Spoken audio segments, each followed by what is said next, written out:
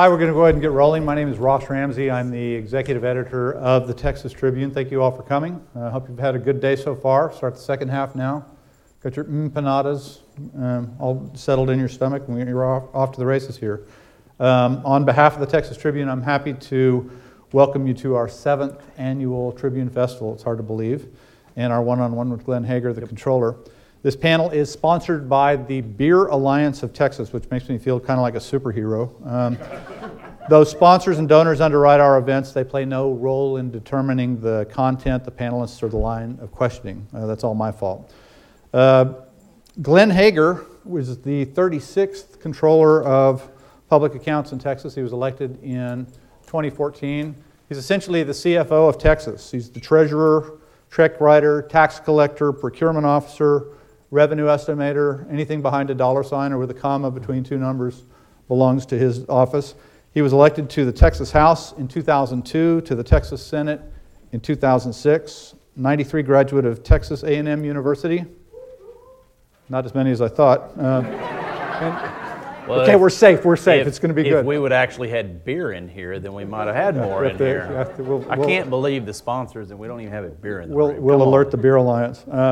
And a graduate of St. Mary's Law School. Yes. So as we get started with this, everything I was going to ask you kind of got blown up 3.5 weeks ago. Right. Harvey kind of changed everything, both in the headlines in the news for people on the ground, but also as a matter of state politics and policy. Right.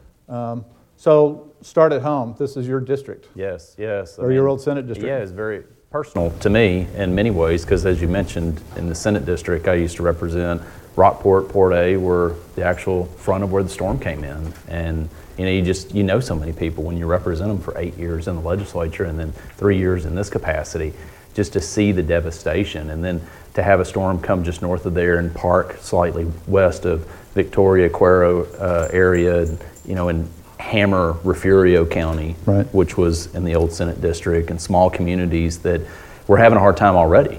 And then come along the coast, and of course Houston area, which is where I grew up. I was born in Houston. I've lived there all my life. Katy, which is where we call home, and to see so many of our neighbors, through Saturday, just to have to be in the bedroom with your kids downstairs because it was just tornado warning after warning after warning. And we're happy and we're smiling because we don't want them to be scared, and the rain just doesn't stop. And the river, the bayou behind our house was just a raging river. I mean, it's just so freakish to lay in bed at night on Saturday night. And you literally think the river is right by your head. It's just how loud it is. And to know so many people in the area that are being flooded. And I mean, you all saw TV. I mean, Texans helping Texans. And, really, I've joked in a few speeches. I was like, I always give those Cajuns a hard time. Well, I'm not giving them a hard time anymore. For them just to pick up boats and come here, my next door neighbor, his 2 boys who were in two of the 3 that are in their 20s was there, and also 2 of their cousins from Longview just hooked up their boat and came down and stopped at a convenience store in Longview, Texas, and they said, "Hey, where are you going? You going to Houston?" They're like, "Yeah." They were like, "Hold on, we're going to send you supplies," and literally put a pallet of water, just this huge stack of water and things, perishables. So it was really amazing to see how people were helping people. Mm-hmm. But it was pretty eerie. I mean, it really was. I never, ever imagined I would hear airboats in Katy, Texas. I mean, we're 60-something miles off the coast, and just to hear airboats starting at 4 in the morning and run until 2 o'clock Sunday, and then not long after that, to see National Guard helicopters and Coast Guard helicopters flying over behind your house, and you're looking up, and you know where they're coming from. Right. And you go, okay, there's probably people in there that we know, or there's people at our church. A third of our church had to be evacuated. I mean, 60 homes. I've got 20 plus employees that were flooded by the water. I mean, it's so many of us, we know people. Right. And it really has changed the conversation in Texas, and it's gonna be a long recovery. And people don't realize how close Houston, Texas was from literally a catastrophic apocalyptic event if it would have rained again out west, because of the water overflowing from Cypress watershed into the watersheds that go into the dams. And I mean, the dams are at capacity. And if they breach, right, it's unfathomable. It really is. And so we're going to have to really continue to focus to how do we rebuild Rockport, Port A, whose tax base is gone, to deal with Beaumont, Port Arthur, who is not a very high income community, and it's really struggling right now, and so many people are. So what happens at the state level? How does this work? You get through, the water goes back down, the storm leaves, and now you've got this giant mess to clean up and decide what to rebuild, what not to rebuild. Walk me through sort of the policy conversation initially and then maybe over the next 2 years. Yeah, for me, at least in my office, during the storm, the only real roles we have are two phases. One, from the procurement side, we're in the command center trying to get bottled water, emergency purchases, fuel purchases, evacuation buses for people, and then also working with EPA as well as IRS to try to lift taxes, because the governor has the power. And so we do the work, the governor lifts the taxes, which is important to try to give some relief, get fuel here, as we had on Labor Day weekend, a lot of issues. But then now the conversation becomes, in my office, we're looking at working with TEA leadership along the coast, the federal areas that were the disaster areas. What is the tax base that's gone? Because one, there's certain assumptions within the budget of values, and that goes into the school finance system. So some of that value is gone. So your property tax goes in your school district, the state has to send more money. And the state has to send more money. And then say, for example, I'll use the worst case example from a school district is in Aransas County, ISD. So again, in Rockport, that school within, I think it was a week, 10 days after the storm, said we are closed indefinitely. Indefinitely means they're not open anytime soon. And so children, you have to go somewhere else. That means either 30-minute drive to Corpus, an hour drive to Victoria, but there's nowhere to live because it's devastated. So here's the thing. Those children, I was in Brownwood, Texas, earlier this week on my manufacturing tour, and there's children in Brownwood, Texas. I was in Midland. Really, from the coastal plains? From the coastal plains. There are children that have been had to leave their homes, their school districts, and there are kids in both Midland and in Odessa going to school now, way out there in the Permian Basin, that have been removed. Right. And so now the state has to send money to those school districts because now that pupil is in the school. But going back to Aransas County ISD, that if all the money moves from that school district to where the kids are at now, because there's none there, guess what? What do they have to do? They have no money. They have no tax base locally, so what do? They have to fire all the staff. Well, we don't want that to happen. So leadership has had a discussion that we have got to hold harmless, and usually it's a very isolated situation. But this storm, when you go from the edge of Corpus to the Sabine River, it's such devastation. So really, from a budgeting standpoint, a lot of people talk about, oh my gosh, the storm, it's going to cost the state. Well, the bulk of the dollars are either federal dollars or insurance dollars. However, this scenario is going to be different because of the education system.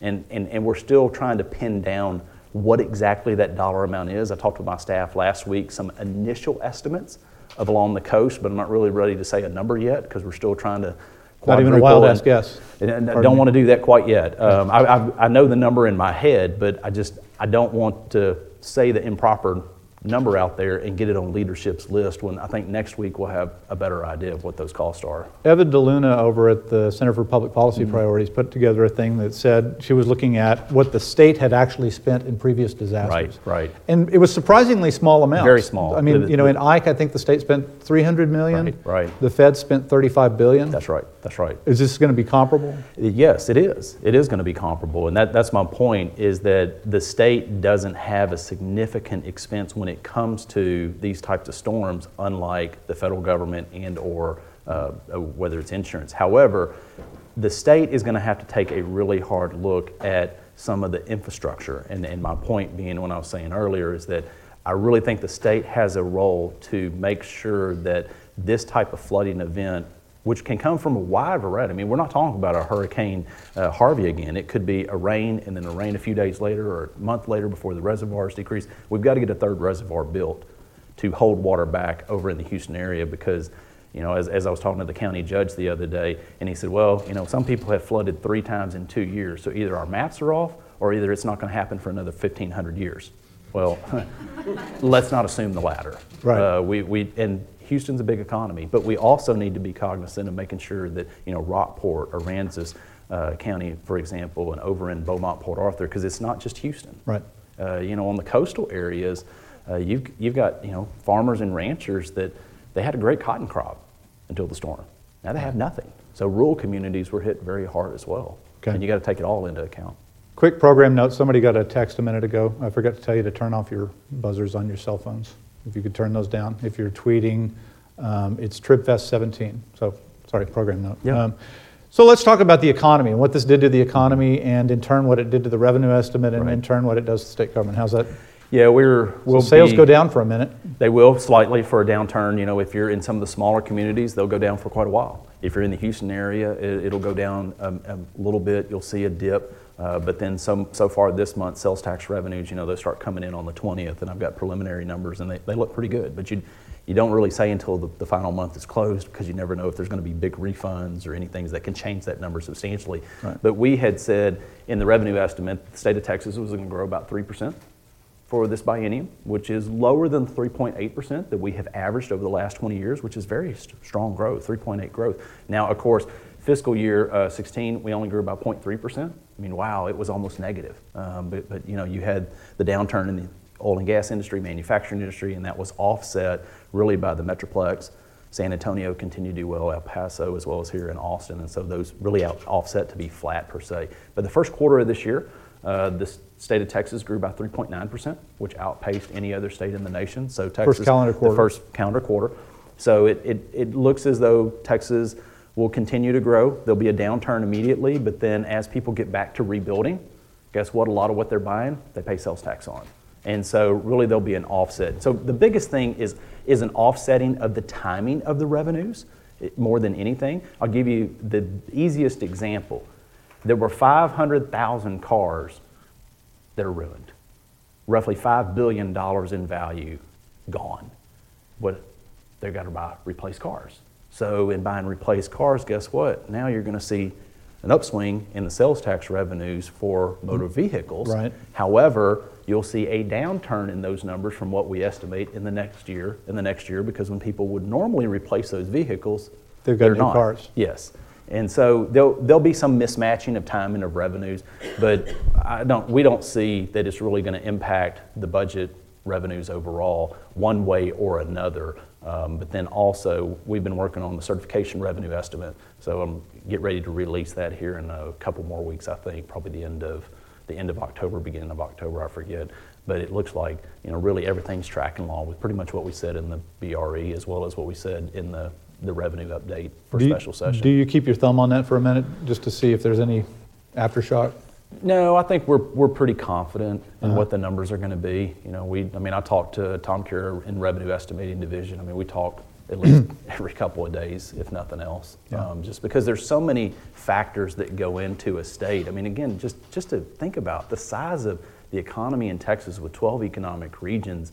I mean, one region alone would be, you know, Houston or the Metroplex would roughly be the 14th largest economy in America. Just one of them alone, and you have two of them. Right. And then you add in everywhere else, the other 10 economic regions, and you get a $1.7 trillion economy, 10th largest in the entire world. So my point is there's always conflicting data on different areas. You know, during the downturn, just to make a point, we lost 160,000 jobs in the oil and gas industry, yet 22 out of the last 24 months we've gained jobs. And we've gained 299,000 jobs in the last 12 months. You know, and so in some areas, it's going down in other areas, which my point is just it's blessed that Texas is much more diverse than we used to be.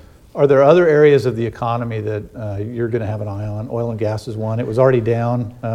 A lot of their infrastructure was right in the path of this. Right. There's still a lot of things going on in the oil and gas industry. I mean, like I said, I was just in Midland on Thursday giving a speech, and it's pretty amazing of how much infrastructure is still going in and how much activity is going in. You don't see the sales tax revenues in the mining industry have made it back to where they were before. They're still roughly about half of what they were at the height a couple years ago. And obviously severance tax is not back at the high. However, we will transfer over into the Economic Stabilization Fund and Fund 6, Highway Transportation Funding that is, later this year, since we closed the books in August in last fiscal year. I think of about 734, 39 million each.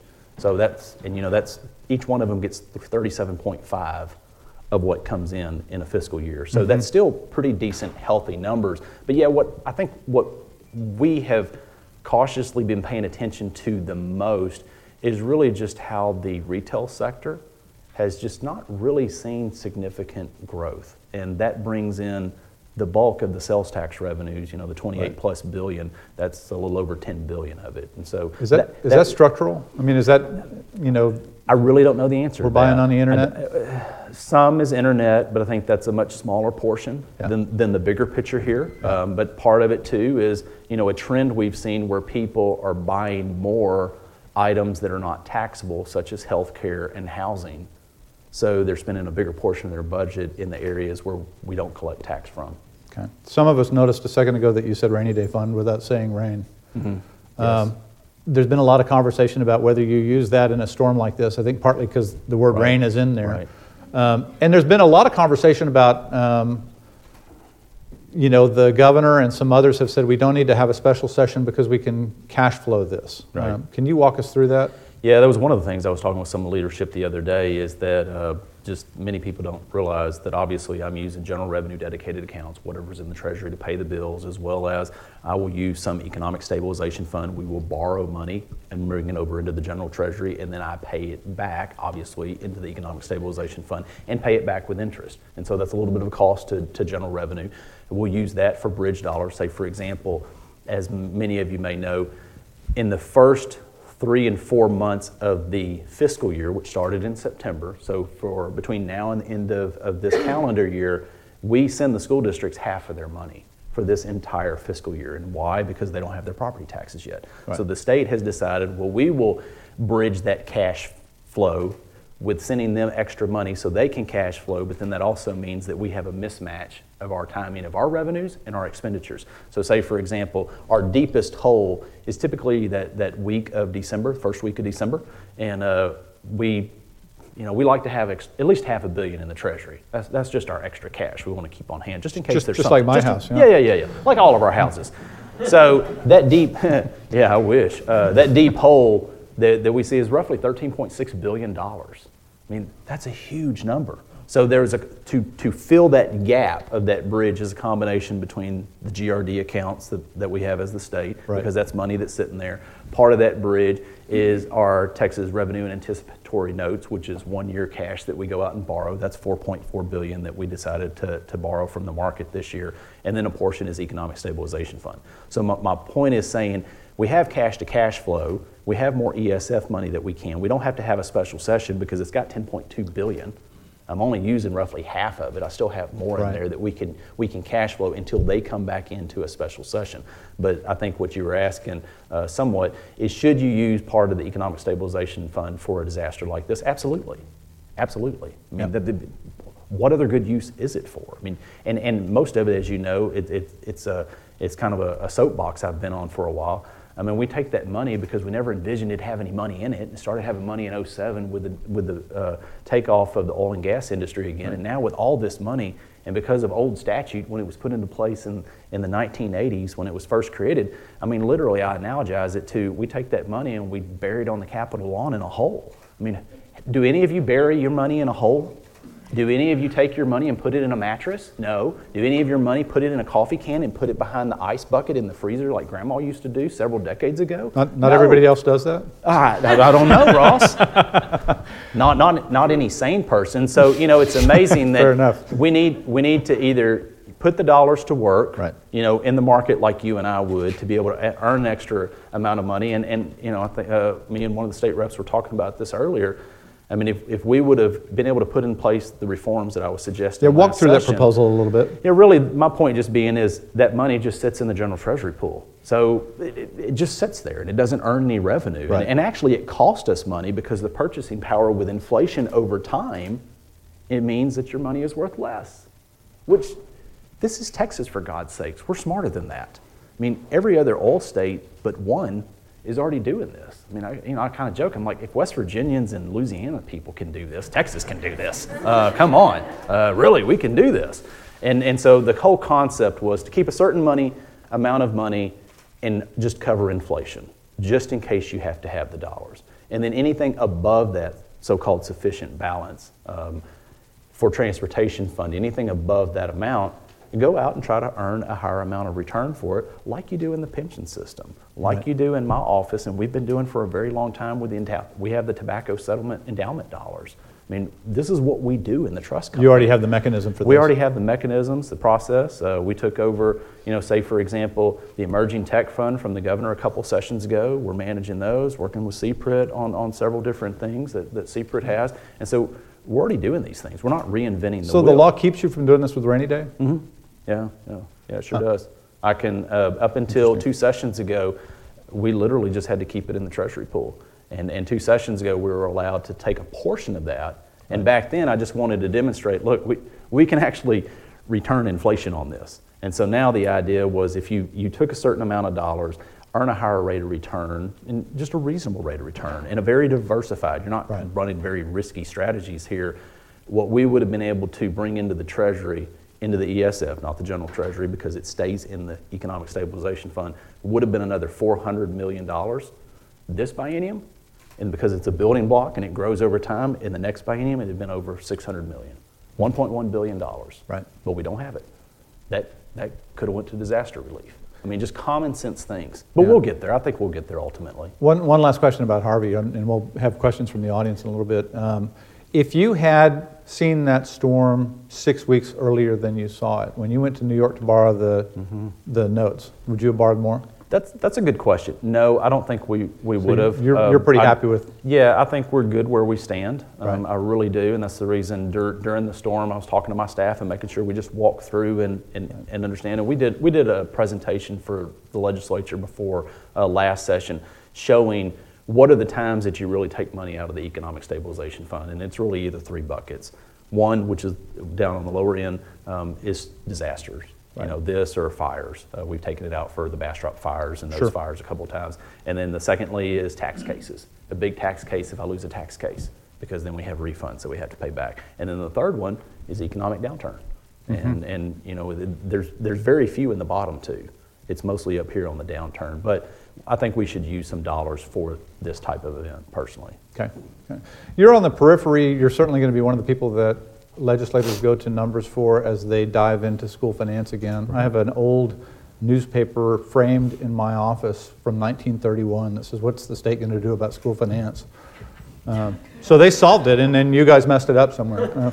Yeah, my predecessor in the state senate, I used to hear Armbruster's speeches, and I didn't believe half of it, but I really liked this one. As he'd said, when I first ran, I went down to the Victoria Advocate, the second oldest newspaper in Texas, and I wanted to know what were the issues back when Texas was becoming, a state, and what were the issues? And right there on the front page, there it was. It was education, transportation, and crime. What has really changed? And but it's kind of like a road. Well, you build it, and they're like, when are you going to be finished with construction? Never, because it's a capital asset. Like your house, there's always something to repair. So school finance, it is something that continually comes up, and it comes up about every 10 years. And I think that obviously the biggest issue is always money. That's the biggest issue, and then just policy decisions, which that's not my play. That's the legislature, separation of power branches, and they're the policymakers of how they want to put those dollars to work, and if they can put them to work a little bit different than what we do. But it's going to take money to bring back into balance the local share and the state share. So you've been a legislator. You were in there the last time they did this, 2006. They did the franchise tax fix. They tried to push down local property taxes. Right. They did for a while. And now we're back in the soup. That was forced by a Supreme Court decision, and we don't have that now. We don't have Big Brother holding a hammer over our head now. But we're back at those levels again. Are they sufficiently motivated to do this, and how do you think they get out this time? I mean, there's some obvious options. The argument has always been that the legislature will not take action unless the Supreme Court tells them to do that, and I disagree with that. I mean, I think that once it becomes imbalanced enough, and usually it's about kind of where we're at now. The state share is, I think, 38% for this biennium, and to bring that back into play, that's about a $9 billion fix. $4.5 billion a year. That's a significant amount of money, and so I think the legislature knows that they need to, and I think that they both sides talked about it significantly and worked on it some last session, and they're a new select committee that they put together put that into place, and that's been put on hold again because of the hurricane, I think. But once they get back to that conversation, I got faith they'll work on it because they know that they've got to bring that balance back in. So if they said, hey, Hegar, we need a spreadsheet with some ideas about how we might raise $9 billion over 2 years, go. Well, we'll work with them on that, without a doubt. Work with us. Yep. We'll work with them on that. It's always hard. I mean, there's three legs to any stool for funding state government and or any government, and it's property taxes, sales tax, and then I'm not going to say that other one because you're going to say whether Hegar's for he's against it. It starts with an I if you haven't noticed, and it's banned in the Constitution, so we're not going to have one of those. And then you start looking at exemptions and exclusions. And this came up in the very beginning of the session in Ways and Means. Somebody had asked the question. I mean, we collect roughly $28 billion, as I mentioned, in sales tax, but we exclude, if I recall, I think it's almost $40 billion. But then people go, well, let's go tax that stuff. Okay, well, you want to tax bottled water? You want to tax groceries? You want to tax medication? I mean, there's a reason a lot of those exemptions and exclusions are in place. Right. So once you get into it, obviously it gets harder. But yeah, absolutely. I mean, we work with legislators all the time. They got questions. We're happy to put numbers together, and then it's their policy decisions on where they want to go and how they want to solve it. Do you have a policy role in it? I know they make the final decision, but do you actually get a policy role in this one? I don't think that I do or I should. I mean, when I came into this office, I've tried to step significantly back from the policy side of it. And I think that my role is different as the provider of facts and information and not really the policy decision. I've got my opinions just like you all do, but I'm not elected over there. I'm elected in a different position. Okay. I got to touch on the weirdest thing that your office does that's new now, gold. Yes. So you had a little Fort Knox somewhere under downtown Austin? Yes. And we're not going to tell you where it's at because I don't want you driving in those little bitty cars. But there actually is a room with a bunch of gold ingots in it. Yeah, there's going to be one. Absolutely.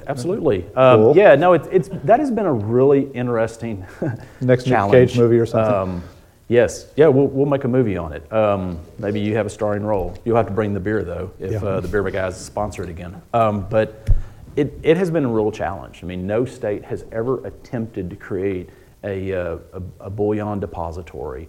Nobody has ever done anything like this. And it comes from very different issues. And two, it's kind of interesting because, State Representative Gio Capriglione, who authored the bill the session before it passed, has one idea. Senator Colcourse, the Senate sponsor, has a little bit different idea. So I've got two authors that have a little bit different legislative intent coming here. And then I've got a bill that has gaps.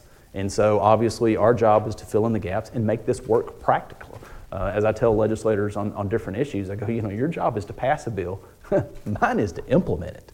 And what we have to do for implementation is a lot more details. But this has been a real challenge. But I think we've met a lot of those hurdles through this last 2.5-year process, and obviously we announced after session that Lone Star Tangible Assets is going to be our partner and contractor on this. They have a facility here in Austin. They have a vault, a Class 3 vault. They are working on the location right now, and we'll probably be announcing where that will be very soon. We're going to open the shop up January of next year at their current facility, and then hopefully the year after that, January of 2019, we'll be able to have the new location open up. The biggest question on this that I have is really simple. Why? Are we because doing the legislature told me to do it. Well, I know, but is there... because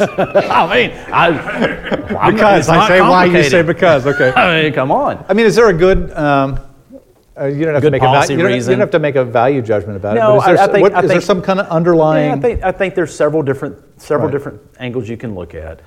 One, if you look at the fact that there is not in the precious storage area, whether you want to come into a bank and you make a deposit in your account, and then you come at some time later and you want to make a withdrawal. Well, it was your paycheck you put in, but you don't get exactly your dollars back. You get dollars, but it's not your dollars. Or if you put it in a segregated space that you can get your actual gold or whatever you have stored. So there's two different ways, segregated and then commingled, so that we will end up having both. But one of the things is the fact that sometimes in the gold area, storage areas, that it's really not. There's not a state agency that really oversees it per se. The federal government doesn't have a lot of regulation over it, and so in essence, sometimes it disappears. And so I think part of it is the security of knowing the state of Texas is going to play a very strong role in making sure that it's safe and it's secure. And I think that is attractive to not only people in Texas, attractive to people in the nation. Mm-hmm. I mean, I had a guy earlier this morning just stop and said, "Hey, I got a question for you." I said, "Yeah, what you got? When's that bullion depository going to be open?" I mean, I get that question. Really? I really do. It's pretty amazing. And then also, the fact that we'll see. We've got a long ways to go and we've got to get it open, but you might even see people from around the world that want to store their gold in Texas. And you don't have to have a big facility, because any bag or purse that you have, you can have a lot of, now it's heavy to carry around, but it's a lot of value you can store in a very small place. How much do you think you're going to be storing? I'll tell you after we get open. Okay. How big a room is it? I can't tell you that, Ross. All right. Fair enough. If you value your life, I can't tell you. Let me think about it. So one of the things that's been going on as you have been controller, since you became controller, the power of this office peaked and then ebbed for a while, and seems to be coming back into it. The Bullock era had this phrase that I learned as a young reporter, that everybody has numbers, ours count. And they were pretty good about enforcing their numbers. So if the lieutenant governor or a speaker or a governor said, I think it's going to raise X, the controller would say, I think it's going to raise Y. Right. And Y was the number that stuck. They got a little bit fuzzy over the years. Right. And I have the impression watching that you're trying to... Yeah, I don't think, well, I'd just say... go back I can't say prior controllers, but it does freak my staff out a little bit when they'll get emails on a Saturday morning or a Sunday afternoon, and I'm sitting there literally looking at sales tax history for the last 15 and 20 years, and when the oil and gas downturn, I was like, wow, this is really amazing. We're at the mark that we were in 2010 in September, whatever the exact date was. Right. And later my staff was like, he really looks at this stuff. But I really enjoy to delve into that. That it's what we do. That's the crux of what we do, and our numbers, they have to matter, because you can't pass a budget without a revenue estimate. But I said when I ran, my job is not to play with the numbers, and whatever the numbers are is what they lie. Now, with that being said, again, it's a big economy. You change one little dial here, one little dial here, and you can have a lot different outcomes. Right. But our job is to not play with it, because I want people to know that what we are saying, we fully believe. And now, obviously, the numbers could easily change with just a couple of the dials, but I think that is the power of this office. But I think that at the same time, just because you have that doesn't mean that you should overplay your hand. Are you being pretty assertive about it, though? It looks like the controller's more of a hand in budget than it was, a couple of cycles ago. More of a hand in things like sunset and costing bills and things like that. I think we should play a role in that, right. Because of everything that we do around here. I was in the building for 12 years on both sides of Rotunda, now in the executive branch. Everything that we do, the numbers matter. Right. The budget matters, whether it's, and we've talked about a lot of this, transportation, public education, pension systems, deferred maintenance. All these things matter, and that's where I think my office should play a significant role, at least in providing information to the people that make the decisions. Yeah. And that's the role that we play, and I think we should. Now, it's not our decision, it's their decision ultimately, but shame on us if we don't point out what all those numbers are, because they have big consequences, yeah. and they need to know that information. Yeah. And they've got very capable staff, but we've got a lot of staffers who've been around a long time, and they have diced and put together all these jigsaw puzzles many times. There's a wealth of knowledge in that building. That's pretty amazing. So in your time in Austin, what started as performance reviews in the controller's office, right, went to the LBB. Right. And I guess it's the gear report now, which seems to be out of favor with the lieutenant governor and some others. So that's kind of disappeared. You also have a history on Sunset, right, which is kind of related to that. Right. Is that an area that you'd like the controller's office to get back into? That's an interesting question. When I campaigned for this position a few years ago, I think I was the only one in the election cycle, Republican and maybe Democrat, who didn't recommend bringing those back over to the office. And one of the reasons is because when they were started, there was a lot of low-hanging fruit. Right. And the fruit's gotten harder and harder. And that's one thing on Sunset. The efficiencies are harder to gain over time. Now, it doesn't mean you need to, I think it still plays a very valuable role. Sunset does? Sunset does. And looking at agencies, however, my point is that the low-hanging fruit is all gone now. It's very high-hanging fruit. So it's harder to gain greater efficiencies and effectiveness than before. So I've not advised to bring that over. Really, my effort was to focus on my core constitutional duties, which is revenue estimating, tax collection. Oh, did I say that? Yeah, I'm your tax collector. And then the treasury side of it. And, in doing that, we had the major event trust fund, the event trust fund. We shipped those off to the governor's office. We shipped a couple programs over to Workforce Commission. We actually got rid of programs. What elected ever gets rid of programs? But the point was of that is that really wasn't what we did. And I felt like we should focus on kind of those core. So, I'm not really looking to bring anything into the office, but they keep giving me stuff anyway, and we smile and we do it.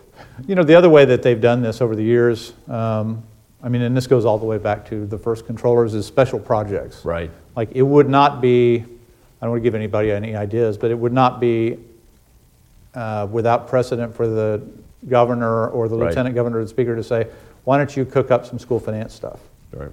And yeah, it was kind of a joke in my office the other day because I had told them a few years ago I wanted to do a special report, our fiscal notes. Right. And we issued those on, important matters in the state. And so we did one, it was before last legislative session, about balance sheet issues. And I think it was pretty well received within the building and outside.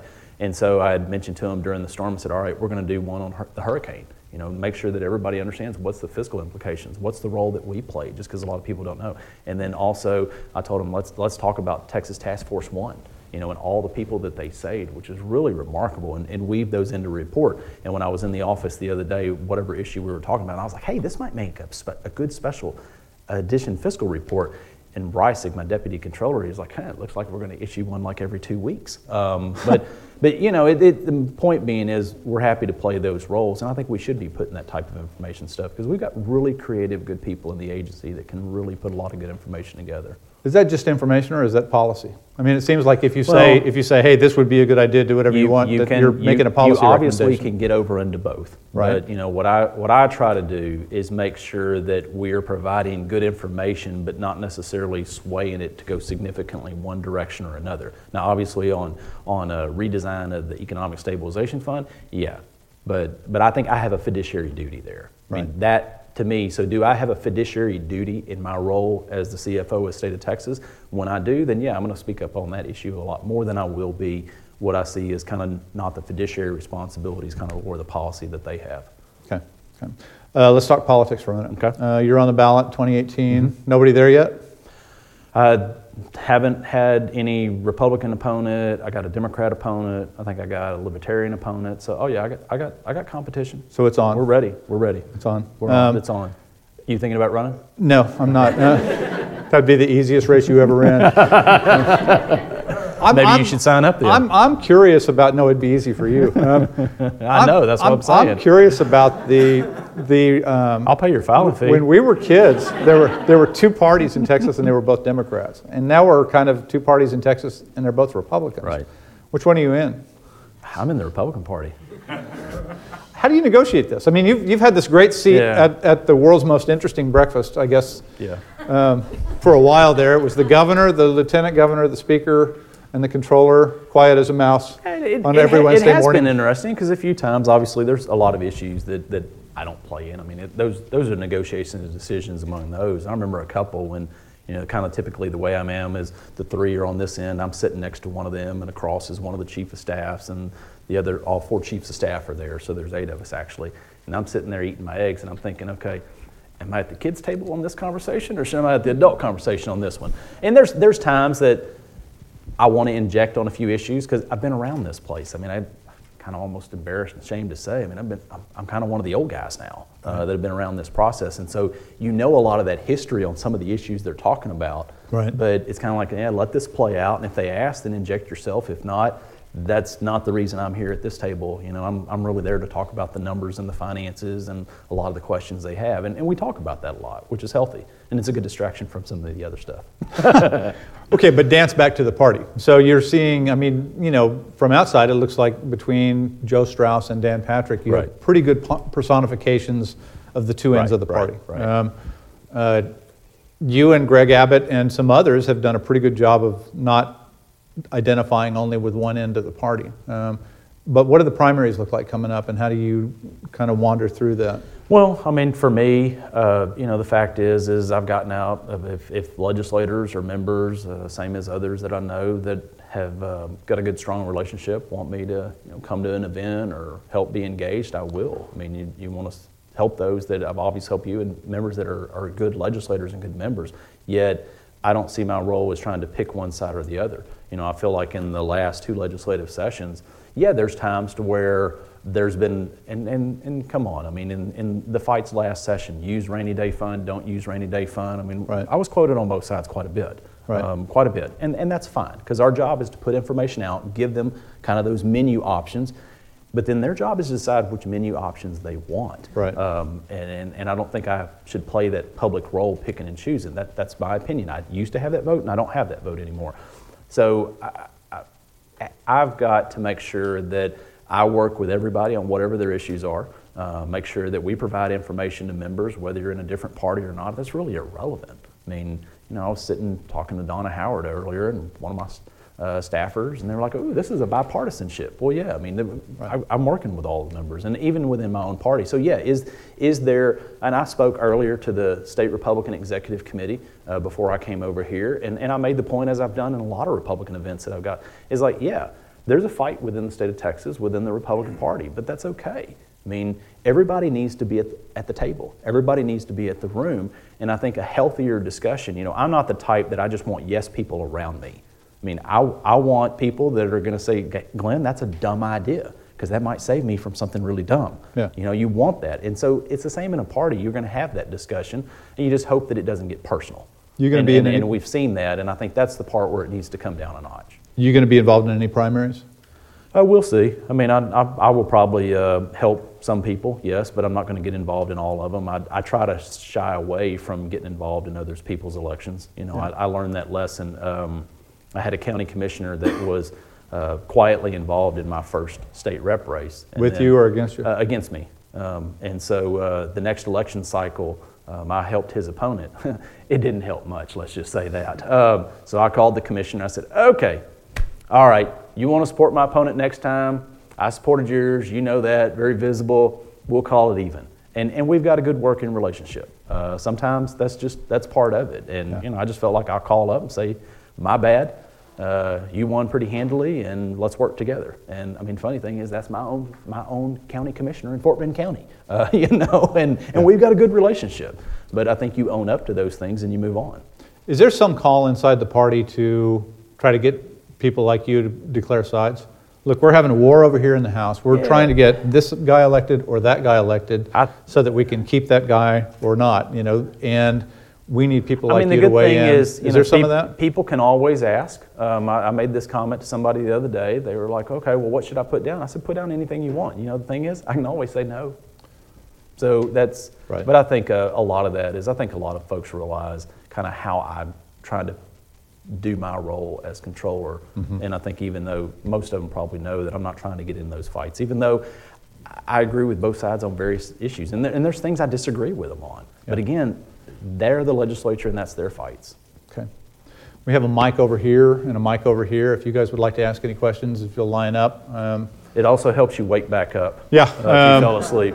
And I'll give you the regular Evan Smith admonition, questions, not speeches. The Emily Ramshaw version is end every sentence with a question mark. Dr. Greenfield. First, I'd like to apologize to the controller and his staff for an oversight that I made. It's all good, Stuart. Okay. To the question. Have you given thought, you do the biennial exemption and incident study? Yes. And if you do more, that if we taxed groceries and medical, we would cement our status as having the most regressive tax system in the country, and raise more money. So right. Wouldn't that be a winner? Well, we put that report out, obviously, and that's what I made the comment when I was at Ways and Means that, I've got that report, I can send it to you, it's got a lot of great data. And some of those we can't determine. Yeah. Thanks, Stuart. One over here. Dennis Borrell, Coalition of Texans with Disabilities, Mr. Controller. So I was intrigued by your comment about the coastal school districts needing to retain their staff while their students are displaced. Right. This is a similar situation. There's a workforce that serves the coastal seniors and people with disabilities who are caregivers the community attendants who allow them to stay in their own home. Right. Now, if those people have been displaced, and many of them have, Right. those low-paid caregivers, those community attendants, have lost their income. There's already a huge worry that that workforce is fragile.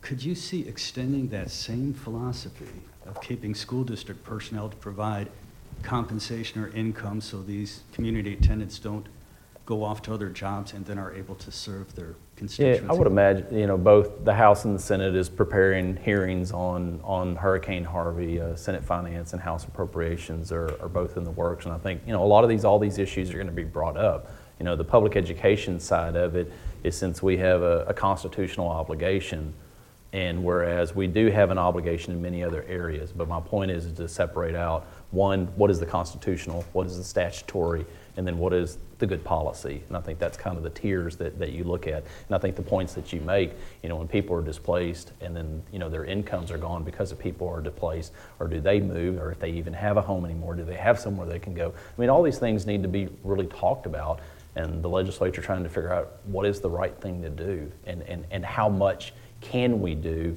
with the resources that we have. That's a great point that you bring up. But I would pause before I would say yes to the answer to your question, with all due respect, because those are decisions that, again, not trying to punt, but just that separation. But I think it's important to bring all it up. And you've got a good point there. That's a very good point. Thanks. It's a very fragile. I'll take that answer. It's a very fragile community. You're right. Do you expect to get pulled into the recovery thing that Sharp's running? And look at a lot of former controller types over there, and your predecessor in the Senate seat. I think Sharp, when people said, hey, I've never met a czar, and he's joking, he goes, yeah, the last one got shot in Russia. And so, I'm kind of glad he's the czar and I'm not, is my point. But do you expect your office to get pulled into that? We'll play a role. Yeah, we'll play a role, but, we'll play kind of a behind-the-scenes role on helping with the numbers and data and information, and we've already been helping in some areas of that. Okay. But it's a more behind-the-scenes role. Okay, yes, sir. Hi, my name is Samuel Tees. I go to Cinco Ranch High School in Fort Bend County. You mentioned the idea of building a third reservoir. Yeah. And I wanted to know why that's the best option as opposed to something like planting more trees, which will consume floodwater, or something else. So I just wanted to know. Yeah, no, that's a good question. Back in the 40s, when the two reservoirs were being built, there was actually a plan to build a very large levee up in the North Harris County, Waller County area, which would retain that oversheet flow when it rises up in the Cypress watershed and then flows over into the other sheds. Now that was never built. Obviously, we were in a war, got out of the war, then the nation was on recovery, building roads, building other assets. And the reason, more trees are great, but when it rains 35 inches in Katy, Texas, the tree's not going to soak up all the water. You've got to have a bucket that can hold that water and slowly release it out over time before the next event comes. So, I think that having a more environmental friendly effort is good, but you got to retain it. And it is a lot at one time. Unbelievable to know that there's so much water that literally the weight of the water in the Houston area alone caused the Earth's crust to sink 2 centimeters. That's a lot of water. Yeah. And so you've got to retain it back. Now, having trees is great, but again, they're not going to soak up that much water when you have that type of event. Okay. Yeah, but great question. Thank you. Over here. Hi, I serve on the Austin ISD District Advisory Committee, and I'm also student council president of my high school. Congratulations. In Austin. Or condolences, whichever one. Right, of course. One of my biggest concerns is school finance, and as we all know, recapture plays a significant role in how we fund different and various school districts across the state of Texas. But seeing as how Houston was an emerging payer in the recapture process, is there going to be additional strain on places like Austin and Dallas to cover for the loss of revenue from? Yeah, no, that's a good question. That's one of the things that we're looking at in my team, and I had some preliminary numbers last week on what is the federal disaster area, what is the loss in value, because we know there's 100,000 plus homes that have been damaged, multiple businesses damaged, you have a lot of vehicles that have been damaged, all the destruction that has occurred and that loss in value that will occur on the rolls next year, and some will occur a slight roll change this year. What is that amount? Because that's going to impact school finance. But to me, that change would really be the state would make up that share, not shifted onto other school districts to pay a greater share. So Houston's supposed to throw in 116 million, I think it is this year. Somewhere around that number. And you think the state would have to do that instead of an Austin or that is somebody correct. else? The state would have to make up that decrease, not another school district. But good question. Thank you. Yeah, What- thank you. What's going to happen to, I know you don't do property taxes right on the nose, but you do property values. Right. What's going to be the effect of the storm on property taxes? Are people in these areas going to end up with a Yep. big bump in their taxes? Yeah, one of the things that's been a big discussion in my office and trying to help leadership figure out, and some of the the communities as well, is current law is that for your house, or just say your house, because that's the most simplistic, not get off into other types of properties. If you had damage, which in this event, and then let's say, for example, it's wiped away. It's just gone. All we've along got the is land coast. value. You just Right. have land value. And so you're still going to pay property tax on it as though it was there at the beginning of the year. The only way to have that difference is to have a reappraisal. But the only way for a reappraisal is the local entity has to ask for the reappraisal and they have to pay for the reappraisal. But they already don't have the money to fund government, so how are they going to do the reappraisal? Right. But one of the things that can occur, and TA is looking at different mechanisms alone for the school finance side, but when there's a disaster like this, you don't have to pay that entire property bill at the first of the year. You actually can pay it in 4 installments. And I would highly suggest that people do that. And we've been trying to promote that, and the locals will continue to promote that because that will buy time for if there is some type of Adjustment. new creative way Yeah. to help those people out. Okay. Okay. Which Here. were we? Hi, Stephanie Reyes with the San Antonio Chamber of Commerce. Have there been any discussions, and what are your thoughts on, dare I say, a state income tax? She said it. I'd say there's not much thought whatsoever. Maybe I don't even know if there's a member of the legislature who has recommended that. Lon You know, Burnham and- left. Yeah. So he was the guy. He was the guy. Yeah, you're right. I forgot about that. No, I mean, the fact is, for that to occur, you would have the legislature think it's a good idea, which they don't. The voters don't think it's a good idea. It would have to pass the House, the Senate, the governor give it a thumbs up. Then it would have to go to the voters in the state of Texas because we have a constitutional prohibition on a personal income tax. It would have to pass the state of Texas. And most bills die over there in that process, and I can promise you that one is just, it is a non-starter. And really it needs to be a non-starter because Texas is one of the very few states that doesn't have a personal income tax. And if you look at Texas gaining 299,000 jobs in the last 12 months, gaining jobs 22 out of the last 24 months, not having a personal income tax is one of the reasons that this economy continues to grow and expand and has grown at that 3.8% rate over the last 20 years, which has outpaced pretty much every other state in the nation. So that is a good benefit for Texas, and I would really think the day that would ever be taken away, which I don't see how it would, I think that would hurt the Texas economy. But thank you for that question. So you're not open to that? No. Yes, sir. Hello, my name is Juan Segovia. I am from Texas Wesleyan University, and I have a question for Glenn. What do you have to say to young millennials interested in Texas politics or interested in contributing to Texas politics? Where should one start and where to go from there? Yeah, absolutely. Good question. I had spoke to a younger millennial group here not too long ago, and I was making the point to them that, it's really interesting. If you look at what percent of age demographics vote, take the 18 to 24 age range, for example, have one of the lowest participation rates. You take those that are 65 and older and have the highest participation rate. And my point to them was, it's really interesting that of the demographics of folks, the people that have the biggest, longest impact whatever policy decisions are being made, because you have the highest life expectancy of all these age groups, are the ones that participate the least, which is pretty if you think about it from that standpoint, that's pretty amazing. So, one, I think educate yourself is important, and the way the media cycles are now, and try to educate yourself from different sources. And, I like to open up, I'll do it on social media, where I'll trail one place and I'll read stuff that normally I would not be in for whatsoever. But it's interesting because I think you need to educate yourselves on all different aspects of it, because then you can play a much greater contribution in understanding the arguments on both sides if you have a position. And getting involved, just get involved in an election. Pick a race, whether it's at the local county level, city level, whether it's at the state level, however you want to. And I think that gives you an insight on how the process works and getting you a seat at the table to learn and move to the next level. So I think it's critical. I really do. Yeah, absolutely. So yeah, if you'd get more involved, that'd be fantastic. Good question. Thank you. I think we got time for one more here. Yes, ma'am. Hi, I'm Dana Jepson, and I've worked for the state for 20 years, and probably 17 of those years I've followed pension policy. And so, of course, the closer I get to retirement, the more interested I am in that. And the legislature has underfunded the state pension fund probably 18 of the last 20 years. And now we're at a place where the LBB has ruled that the states hit the constitutional max, but we have a big unfunded liability.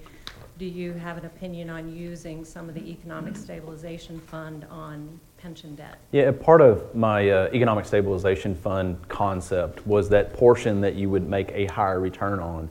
Put a lockbox on that where, no disrespect to my friends, but they can't spend that for just any purpose whatsoever. Really have it come out as per the long-term liabilities, those aspects for pensions, because as you know, we're at the constitutional cap of 10%. The only way around that is another revenue source and or the governor call an emergency, which I not the governor, but I doubt the latter is going to occur.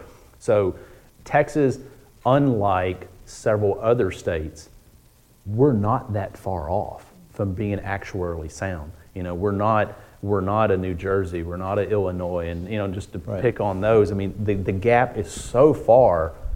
I mean, they're down in a 1,000-foot hole trying to look at how they get out. I mean, we're not in that situation. And yes, the discussion is, well, let's just convert off and go from a defined benefit to a defined contribution, but you need to transition off, because all those that have retired, you can't afford that bill. I mean, that's billions and billions and billions of dollars, and that's what most people. That's why you got to educate yourself and get to understand it. So, that's my point. Is if we would just have these dollars, invest them like we do, and you're not going to, in a down market, you're going to ride it back up. That's how endowments work, and then make sure that you pay off the pension issues, deferred maintenance, those type of long-term liabilities. It's fixed. Now, if you want to deal with the healthcare side of it, which is a whole nother discussion, but you're going to have to continue to make some changes to those pensions over time. But Texas is close. We're not like the other states. So yes, I would, and that's why I framed that discussion last session in trying to deal with ESF, because we're not putting it to work now, and that's in essence new money. Right. It's new money. Right. New money. And it doesn't cost anything to get it. Thank you. Yeah, thank you. And thank you for the 20 years. New money's a good word to end on. Ladies and gentlemen, All right. Texas Thank you. Comptroller Glenn Hegar. Thank you. Thank you.